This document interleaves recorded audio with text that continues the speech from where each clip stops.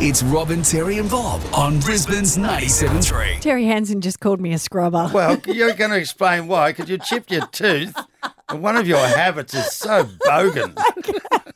So yesterday, I'm one of these people, it's terrible, but my eyesight had started to go since about the age of about 38, and it's just gotten worse and worse and worse. So if I can't see something, I tend to use my mouth a bit. Like if I've got to undo something because I can't get my hands in there, I'll try with my teeth to try and open stuff, On right? plastics is okay. Yeah.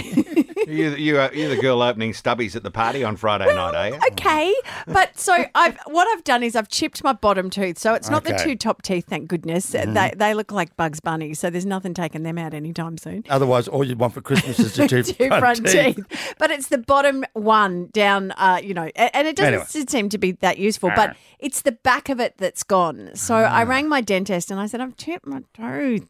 And it feels weird in your mouth. Like this must be what it feels like when someone has a piercing. Like it just doesn't feel quite right. You spend your whole time licking it? Yeah, or just feeling it and going, Okay. that's weird. Rightio. So when I was on the phone to the dentist, I asked him what the most common ways of breaking your teeth were. And there are some really good ones. Number 3, Yes. opening alcohol with your teeth, Well, you've done that. which is why Terry called me a complete scrubber. But geez, you're top. You're good, Sheila, and you back me up in a blue. That's the main thing. I haven't done a beer stubby for a long time.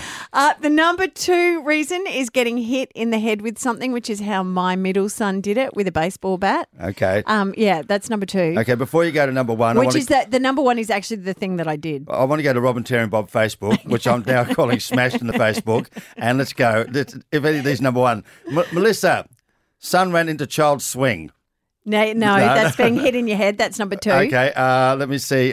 Bin, oh yes, in primary school, I had a recorder in my mouth and a boy hit it on the bottom. Oh, ow. I think, well- Oh, youch. No, that's hit in the mouth too. She started it. She was playing a recorder. Ben was having a nap on the couch when the 1-year-old walked up and threw an Xbox controller at his face. Right. How about this one from Tanya? She said, woke up after having my tubes tied, poor love, to discover they had cracked my back tooth in half. Ouch. That must wait be on. with the anaesthetic stuff. Or she actually would have been biting down on it probably. And and maybe she's a tooth grinder. How high up? And they tied her I tubes. don't know. Okay, so All do you right. want to know what the number 1 reason is? Yes. Eating bread.